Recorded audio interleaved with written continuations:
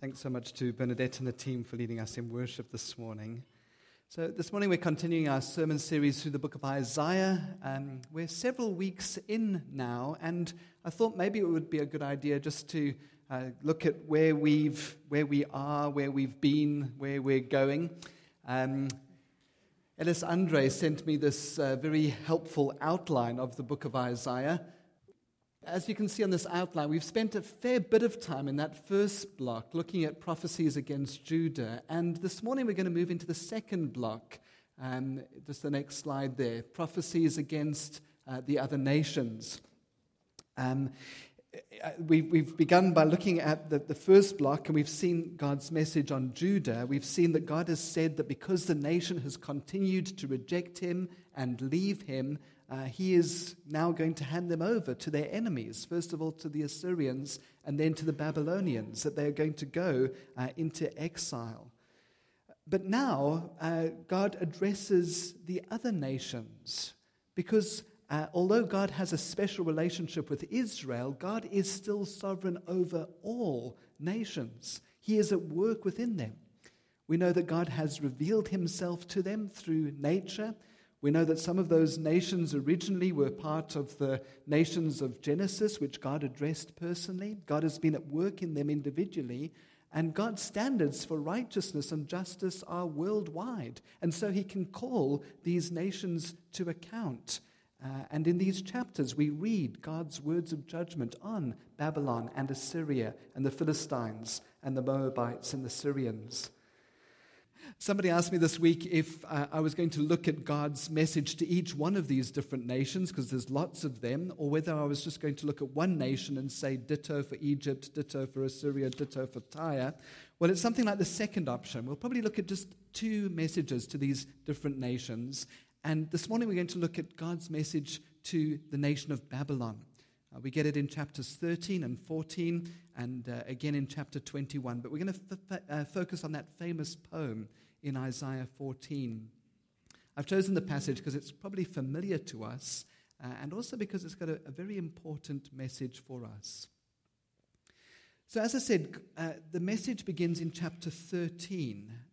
And God says that although he's going to use Babylon to punish his people, the Babylonians would come and destroy Jerusalem, take God's people into exile. But due to her arrogance and cruelty, Babylon itself will be judged by God. So chapter 13 and verse 19, Babylon, the jewel of kingdoms, the glory of the Babylonians' pride, will be overthrown by God like Sodom and Gomorrah. God would destroy Babylon and bring his people out of Babylon, just as years earlier he'd brought them out of slavery in Egypt. Let's have a look, though, in chapter 14 from verse 1. The Lord will have compassion on Judah. Once again he will choose Israel and will settle them in their own land. Aliens will join them and unite with the house of Jacob. Nations will take them and bring them to their own place. And the house of Israel will possess the nations as men servants and maidservants in the Lord's land. They will make captives of their captors and rule over their oppressors. On the day the Lord gives you relief from suffering and turmoil and cruel bondage, you will take up this taunt against the king of Babylon. How the oppressor has come to an end. How his fury has ended. The Lord has broken the rod of the wicked, the scepter of the rulers, which in anger struck down the peoples with unceasing blows, and in fury subdued nations with relentless aggression. All the lands are at rest and at peace. They break into singing. Even the pine trees and the cedars of Lebanon exult over you and say, now that you have been laid low, no woodsman comes to cut us down. The grave below is all astir to meet you at your coming. It rouses the spirits of the departed to greet you. All those who are leaders in the world, it makes them rise from their thrones, all those who are kings over the nations. They will all respond. They will say to you, you also have become weak as we are. You've become like us. All your pomp has been brought down to the grave, along with the noise of your harps. Maggots are spread out beneath you, and worms cover you. How you have fallen from heaven, O morning star, son of the dawn. You've been cast down to the earth, you who once laid low the nations. You said in your heart, I will ascend to heaven. I will raise my throne above the stars of God. I will sit enthroned on the mount of assembly, on the utmost heights of the sacred mountain. I will ascend above the tops of the clouds. I will make myself like the Most High. But you are brought down to the grave, to the depths of the pit. Those who see you stare at you. They ponder your fate. Is this the man who shook the earth and made kingdoms tremble? The man who made the whole world a desert? Who overthrew its cities and would not let its captives go home? All the kings of the nations lie in state, each in his own tomb. But you're cast out of your tomb like a rejected branch. You're covered with the slain, with those pierced by the sword, those who descend to the stones of the pit. Like a corpse trampled underfoot, you will not join them in burial, for you've destroyed your land and killed your people. The offspring of the wicked will never be mentioned again. Prepare a place to slaughter his sons for the sins of their forefathers. They are not to rise to inherit the land and cover the earth with their cities. I will rise up against them, declares the Lord Almighty. I will cut off from Babylon her name and survivors, her offspring and descendants, declares the Lord. I will turn her into a place for owls and into swampland. I will sweep her with the broom of destruction, declares the Lord Almighty. And this is God's word. Let's pray together. Lord, we ask for your wisdom, for your Holy Spirit to take the words that you have inspired and apply them deeply into our hearts and minds. I pray that the words of my mouth and the meditations of our hearts would be acceptable in your sight, O Lord, our rock and our Redeemer. Amen. This is a really interesting passage of Scripture for various reasons, and it also seems a little bit strange to us in the light of the New Testament. Rejoicing over the destruction of your enemies doesn't seem a particularly Christian thing to do. So just to say up front that Babylon is not just a nation that suffers from megalomania and has abused its power. It's a nation that has taken God's people captive, the people that God has promised to redeem and to use to bless the whole world. And so the promise of Babylon's destruction brings hope and blessing to Israel and, in fact, to the world. In this chapter, God's wrath isn't just negative against sin, but it's positive in that he wants to remove things which prevent his blessing. And yes, we pray for our enemies and we bless those who curse us, but we don't have to be sad when those who oppose God are overthrown. This week I was reading how the government in Algeria, North Africa, is busy closing down churches and beating and imprisoning Christians. We wouldn't have to be sad if that government were taken down and a new government that gave religious freedom was put in its place. We are allowed to sit back and watch as God intervenes. So to me, the most striking part of this passage is actually the poem or the lament that's taken up for the king of Babylon. On the day the Lord gives you relief from suffering and turmoil, on the day that God brings you out of Babylon, you will take up this taunt against the king of Babylon. And notice that it is the king of Babylon that's being addressed. Some people have taken this passage, in fact, I've been guilty of this in the past, and used it to refer to the fall of Satan. In particular, verse 12, how you've fallen from heaven, O morning star, son of the dawn. When the Bible was being translated into Latin, all the way back in 384 A.D., Jerome, who was doing the translation, took the words morning star and he translated them as a proper name, Lucifer. And then in time, Lucifer was a term that was used for Satan. So there was a bit of circular interpretation that went on. They translated the word as Lucifer, people applied the name Lucifer to the devil, and then they used this passage to apply to the origin of the devil.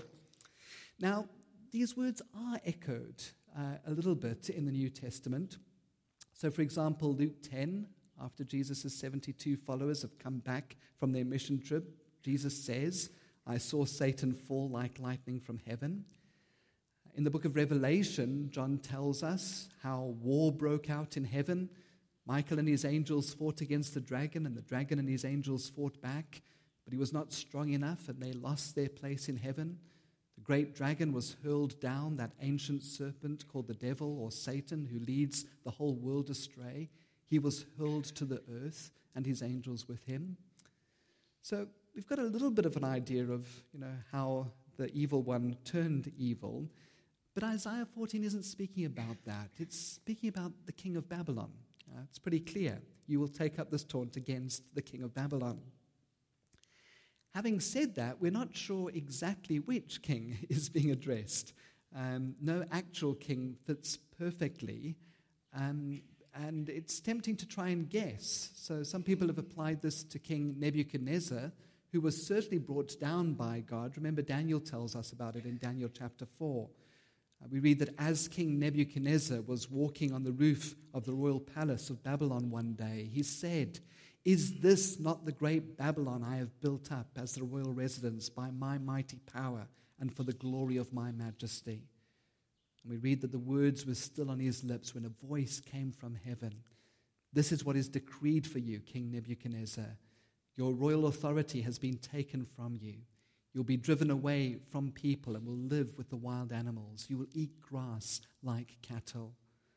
7 times will pass by for you until you acknowledge that the Most High is sovereign over the kingdoms of men and gives them to anyone he wishes." Immediately, what had been said about Nebuchadnezzar was fulfilled. He was driven away from people and ate grass like cattle. His body was drenched with the dew of heaven until his hair grew like the feathers of an eagle and his nails like the claws of a bird. King Nebuchadnezzar suffers some kind of mental breakdown. He becomes insane. Daniel tells us that he was in time restored, though, whereas in Isaiah 14, this king dies. So it's probably not Nebuchadnezzar, but certainly a Babylonian king. Look at how the text describes his downfall. This poem is actually divided into 4 separate verses. In the first verse, we read about the relief that there is on earth now that this tyrant is dead. And in fact, when you read through the Old Testament, you see what sort of turmoil these great empires caused in the ancient Near East. The Assyrians, the Babylonians. The Assyrians in particular were incredibly cruel. They stamped out any opposition with such force that all of the rest of the nations were frightened into submission. But now that this tyrant is dead, things are very different. The Lord has broken the rod of the wicked, the scepter of the rulers, which in anger struck down the peoples with unceasing blows, and in fury subdued nations with relentless aggression. All the lands are at rest and at peace. They break into singing. Even nature itself rejoices. There are some interesting relief sculptures in the British Museum that show how the Assyrian kings showed off their power by hunting lions until they decimated the lion population. Not just in our own day that kind of thing takes place. Their huge construction projects would decimate the ancient forests. But now nature itself rejoices in this king's downfall. Even the pine trees and the cedars of Lebanon exult over you and say, "Now that you've been laid low, no woodsman comes to cut us down." Verse 2 moves from earth to under the earth, Sheol, the place of the dead. The grave below is all astir to meet you at your coming. It rouses the spirits of the departed to greet you. And then we have this eerie scene described for us as the king of Babylon enters the place of the dead. And all these shadowy figures of previous kings stand up in his presence. But they don't do it out of respect. They do so out of amazement as they discover that despite this man's power and majesty, he is actually mortal. And now he's dead. All those who were leaders in the world rise from their thrones.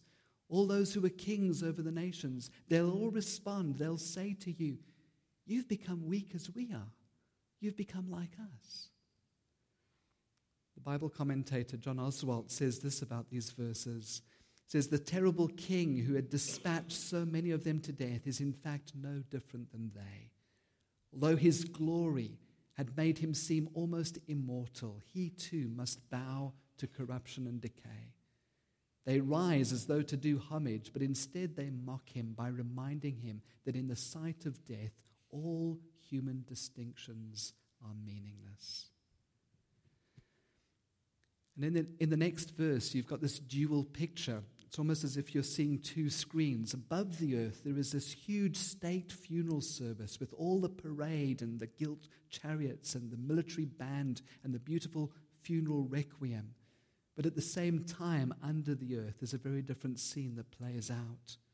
All your pomp has been brought down to the grave, along with the noise of your harps. Maggots are spread out beneath you, and worms cover you. Now, we do know a little bit more about death and the afterlife from the New Testament. This isn't the final picture, but what this picture does is that it reminds us that death is the great leveler. Let me quote Oswald again. Isaiah says that all human pride is just pretty trappings on a corpse. The worms bring all of us, mighty and helpless alike, to the same level. So we move from earth to under the earth, and then the third stanza takes us all the way up into heaven itself, because this is where this man had aimed for. His intent was to reach the very top. In the words of Star Trek, to boldly go where no man had gone before. But this high aspiration simply makes his downfall all that more spectacular. How you've fallen from heaven, O morning star, son of the dawn. You've been cast down to the earth, you who once laid low the nations. You said in your heart, I will ascend to heaven. I will raise my throne above the stars of God. I will sit enthroned on the mount of the assembly, on the utmost heights of the sacred mountain. I'll ascend above the tops of the clouds. I will make myself like the Most High. But you are brought down to the grave, to the depths of the pit. We return then to the earth in the fourth verse. Despite all his wealth and majesty and power, this man is helpless in the face of death. One of the worst things that could happen to you in the ancient Near East was that you would die and not receive a proper burial. And this seems to be the fate of this man. He's pictured as being killed on the battlefield. Those who see you stare at you. They ponder your fate. Is this the man who shook the earth and made kingdoms tremble? The man who made the world a desert, who overthrew its cities and would not let his captives go home? All the kings of the nations lie in state, each in his own tomb, but you're cast out of your tomb like a rejected branch. You're covered with the slain, with those pierced by the sword, those who descend to the stones of the pit. Like a corpse trampled underfoot, you'll not join them in burial, for you've destroyed your land and killed your people. And another thing that often happened in the ancient Near East was that when one king died or when one dynasty came to an end, the new king would just wipe out any reference to that king. They would rewrite the history books. They would tear down the sculptures. They would just make sure that his name was completely forgotten. And that seems to be the fate of this man as well. The offspring of the wicked will never be mentioned again. Prepare a place to slaughter his sons for the sins of their forefathers. They are not to rise to inherit the land and cover the earth with their cities. It's an incredible poem. It reminds me of Percy Shelley's poem, Ozymandias. Do you remember it? The poem tells about a traveler who goes into the desert, and there he sees a broken statue lying in the sand. All that is left is a pair of feet and a face in the sand, and a pedestal. And on the pedestal are written these words, "My name is Ozymandias, King of Kings. Look on my works, ye mighty, and despair."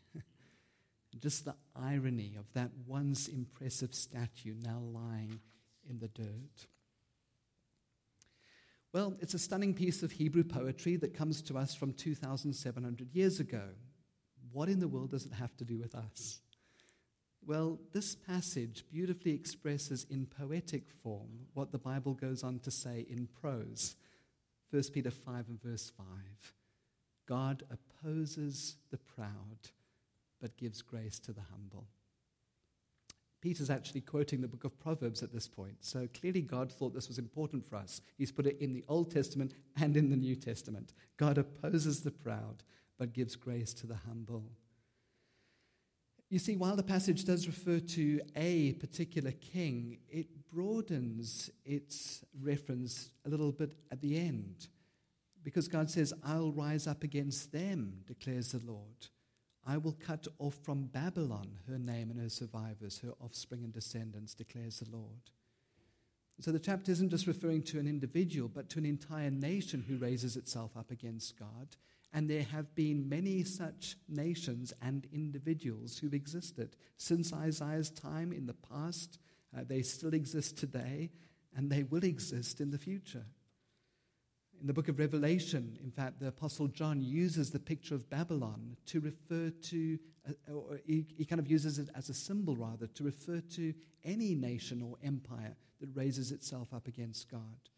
Revelation 18, after this I saw another angel coming from heaven. With a mighty voice he shouted, Fallen, fallen is Babylon the Great. Woe, woe, O great city, O Babylon, city of power. In 1 hour your doom has come. Now, this couldn't be referring to the original or literal kingdom of Babylon because that had been destroyed by the Persians back in 539 BC. John seems to be referring to Rome and the fall of the Roman Empire. But as a prophet, he's looking even beyond Rome to kingdoms that will come in the future, that will rise and fall. You think, for example, of Hitler's Third Reich.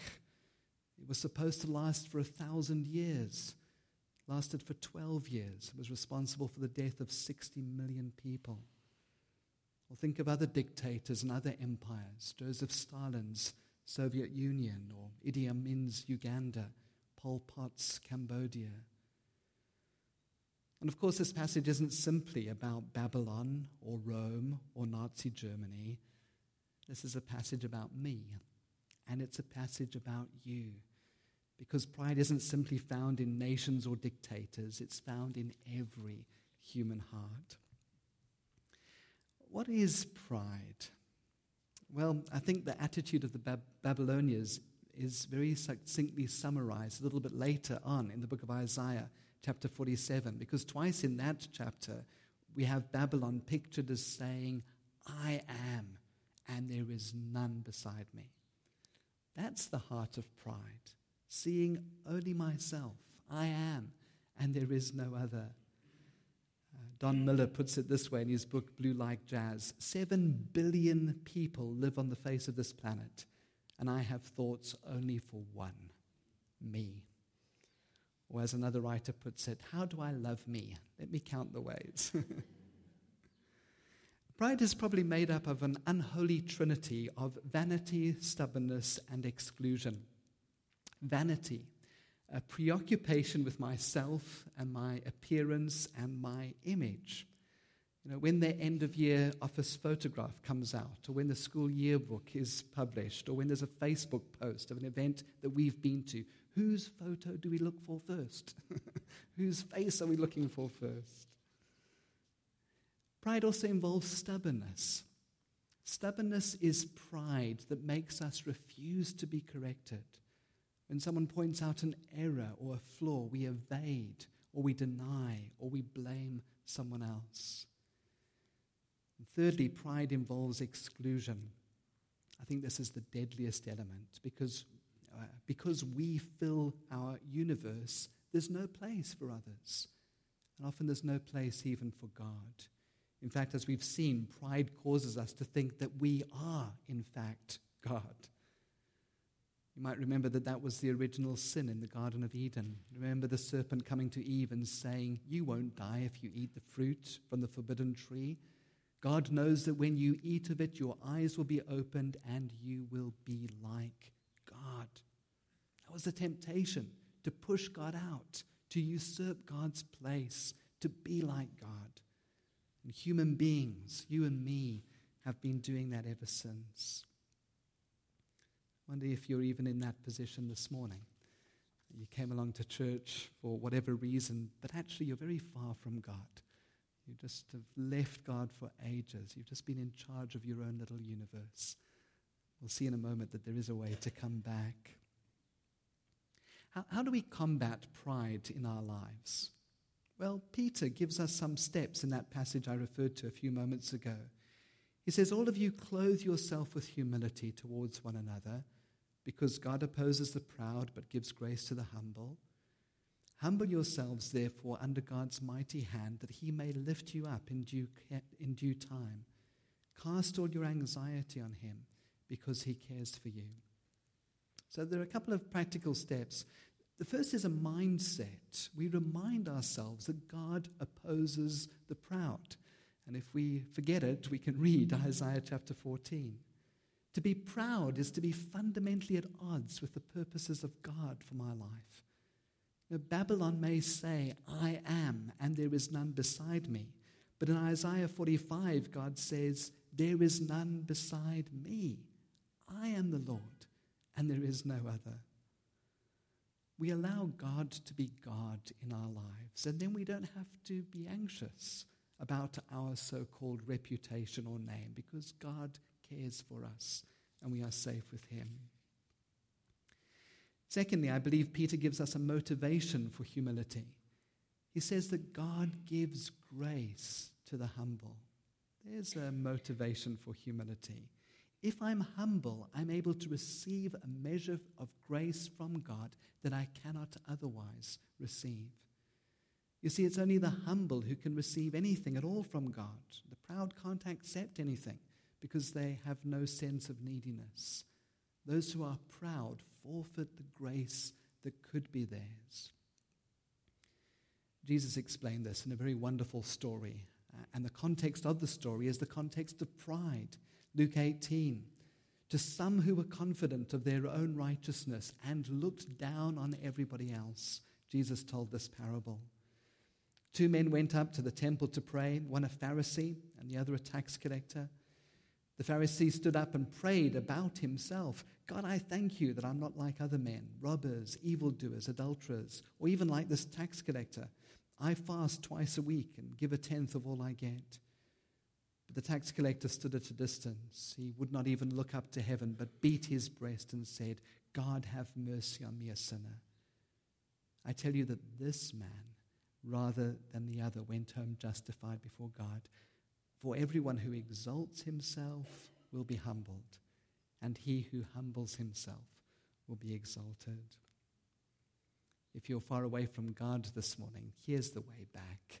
Doesn't involve saying, God, you've got a great candidate here. Simply involves recognizing who God is and who we are and saying, God, have mercy on me, a sinner. Now, does humility mean constantly looking down at the ground and never accepting a compliment from anyone? I don't think so. I love the way Archbishop William Temple defines humility.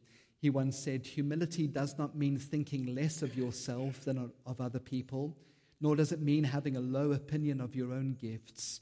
It means freedom from thinking about yourself one way or the other. One of his books, Pastor John Ortberg, speaks about a healthy self-forgetfulness. He says, we'll know that we've begun to make progress in humility when we find that when we are with others, we're truly with them, not wondering how they can be of benefit to us.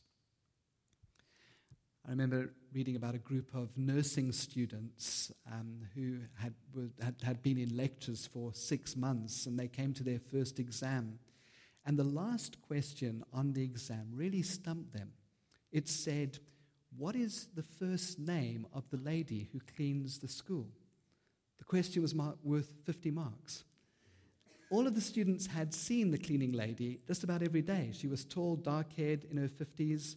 But how were they supposed to know her name? Before the class ended, one of the students asked the professor, is this going to count towards our end mark? And the professor said, absolutely. In your careers, you will meet many people. All are significant. They deserve your attention and care, even if all you do is smile and say hello. Those students never forgot that lesson. They also learned the lady's name was Dorothy. But thirdly, Peter gives us a method, an action step. He says, humble yourselves, therefore, under God's mighty hand, that he may lift you up in due time. So interesting in this passage, if we don't humble ourselves, then God is going to humble us. So while humbling ourselves might not sound particularly fun, it sure beats having God humbling us. And if we humble ourselves, then God says, well, he'll lift us up in due time. And then Peter specifically tells us how to humble ourselves. He says, all of you clothe yourselves with humility toward one another. In other words, humility is practiced in our relationships with each other. But again, how? Well, not through direct effort. If we think to ourselves, I am now going to be humble, we probably won't get there. We have to do this indirectly. And the way to cultivate humility in life is through the indirect action of service. Some of you may remember the American President Jimmy Carter.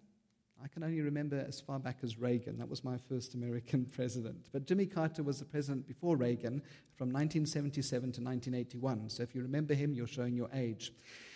He served for one term, and then he endured the humiliation of losing the next election by a landslide to Ronald Reagan, and then being shunned by his own political party and his friends.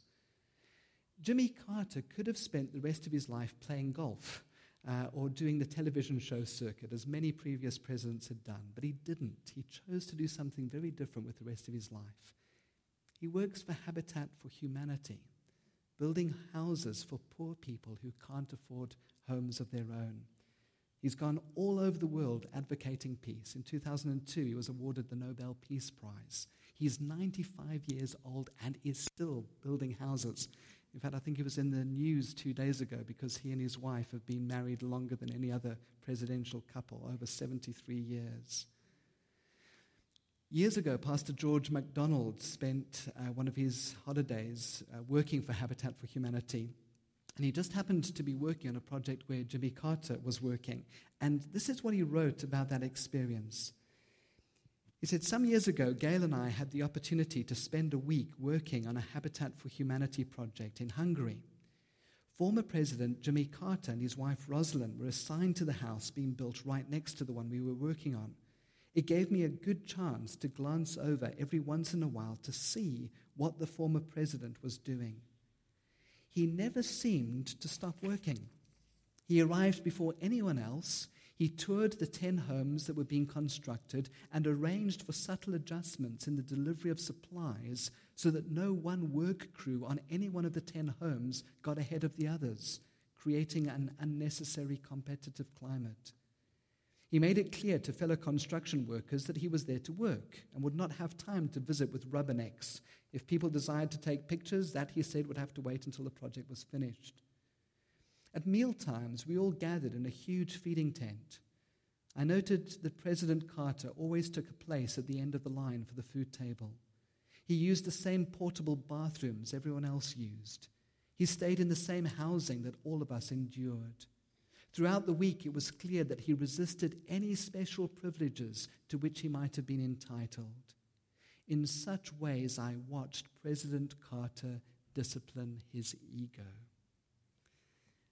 We too can tame our egos by quietly and secretly serving others. John Ortberg refers to this as the ministry of the mundane. Just doing regular, sometimes little acts of service, preferably in a way that other people don't see them. Letting another driver go ahead of us on the road. When I've got a huge trolley full of groceries, letting someone who's got just a small basket go in front of me in the queue. And then they have to pay with credit card and need 3 supervisors and all of that. Making a work colleague a cup of coffee. Secretly washing up the dishes at the office. Getting up first for the baby at night instead of pretending to be asleep. You know who you are. Picking up litter when no one sees me. Cleaning a toilet. Picking up dog poo. We can do those little acts of service on a regular basis to remind ourselves that we're not the center of the universe. And then we don't feel proud about them. So there's a wonderful passage in C.S. Lewis's book, The Screwtape Letters. It's a fictional book consisting of letters written from a senior devil, Screwtape, to a junior devil called Wormwood. It's all about how to tempt Christians, which Wormwood and Screwtape refer to as patience. And in one of the letters, it reads like this: "My dear Wormwood, I notice that your patient has become humble. Have you drawn his attention to the fact? All virtues are less formidable to us once the man is aware that he has them, but this is especially true of humility. Catch him at the moment when he is really poor in spirit and smuggle into his mind the gratifying reflection, 'By Jove, I'm being humble.'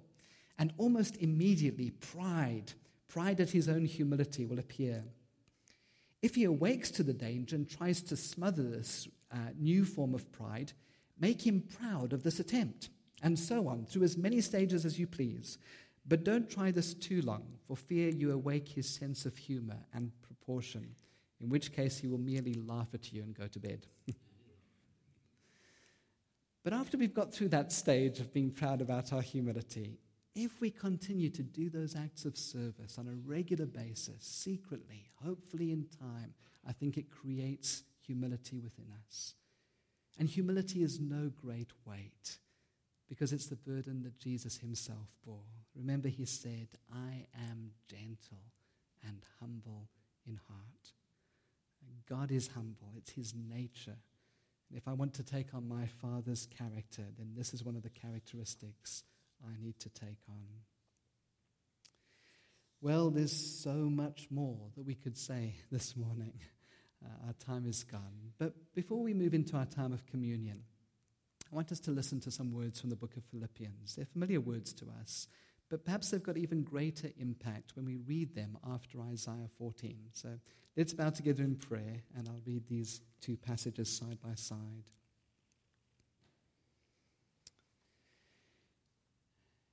"You said in your heart, 'I will ascend to heaven.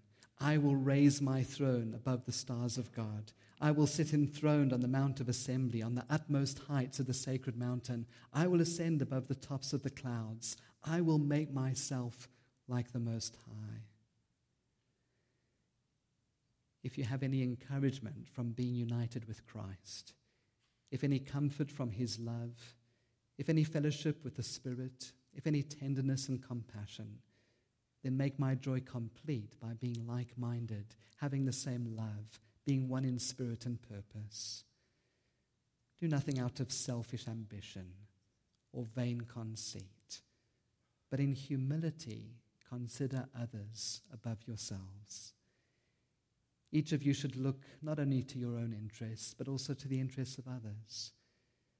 Your attitude should be the same as that of Christ Jesus, who, being in very nature God, did not consider equality with God something to be grasped, but made himself nothing, taking the very nature of a servant, being made in human likeness. Being found in appearance as a man, he humbled himself and became obedient to death, even death on a cross. Therefore God exalted him to the highest place and gave him the name that is above every name, that at the name of Jesus every knee should bow in heaven and on earth and under the earth, and every tongue confess that Jesus Christ is Lord, to the glory of God the Father.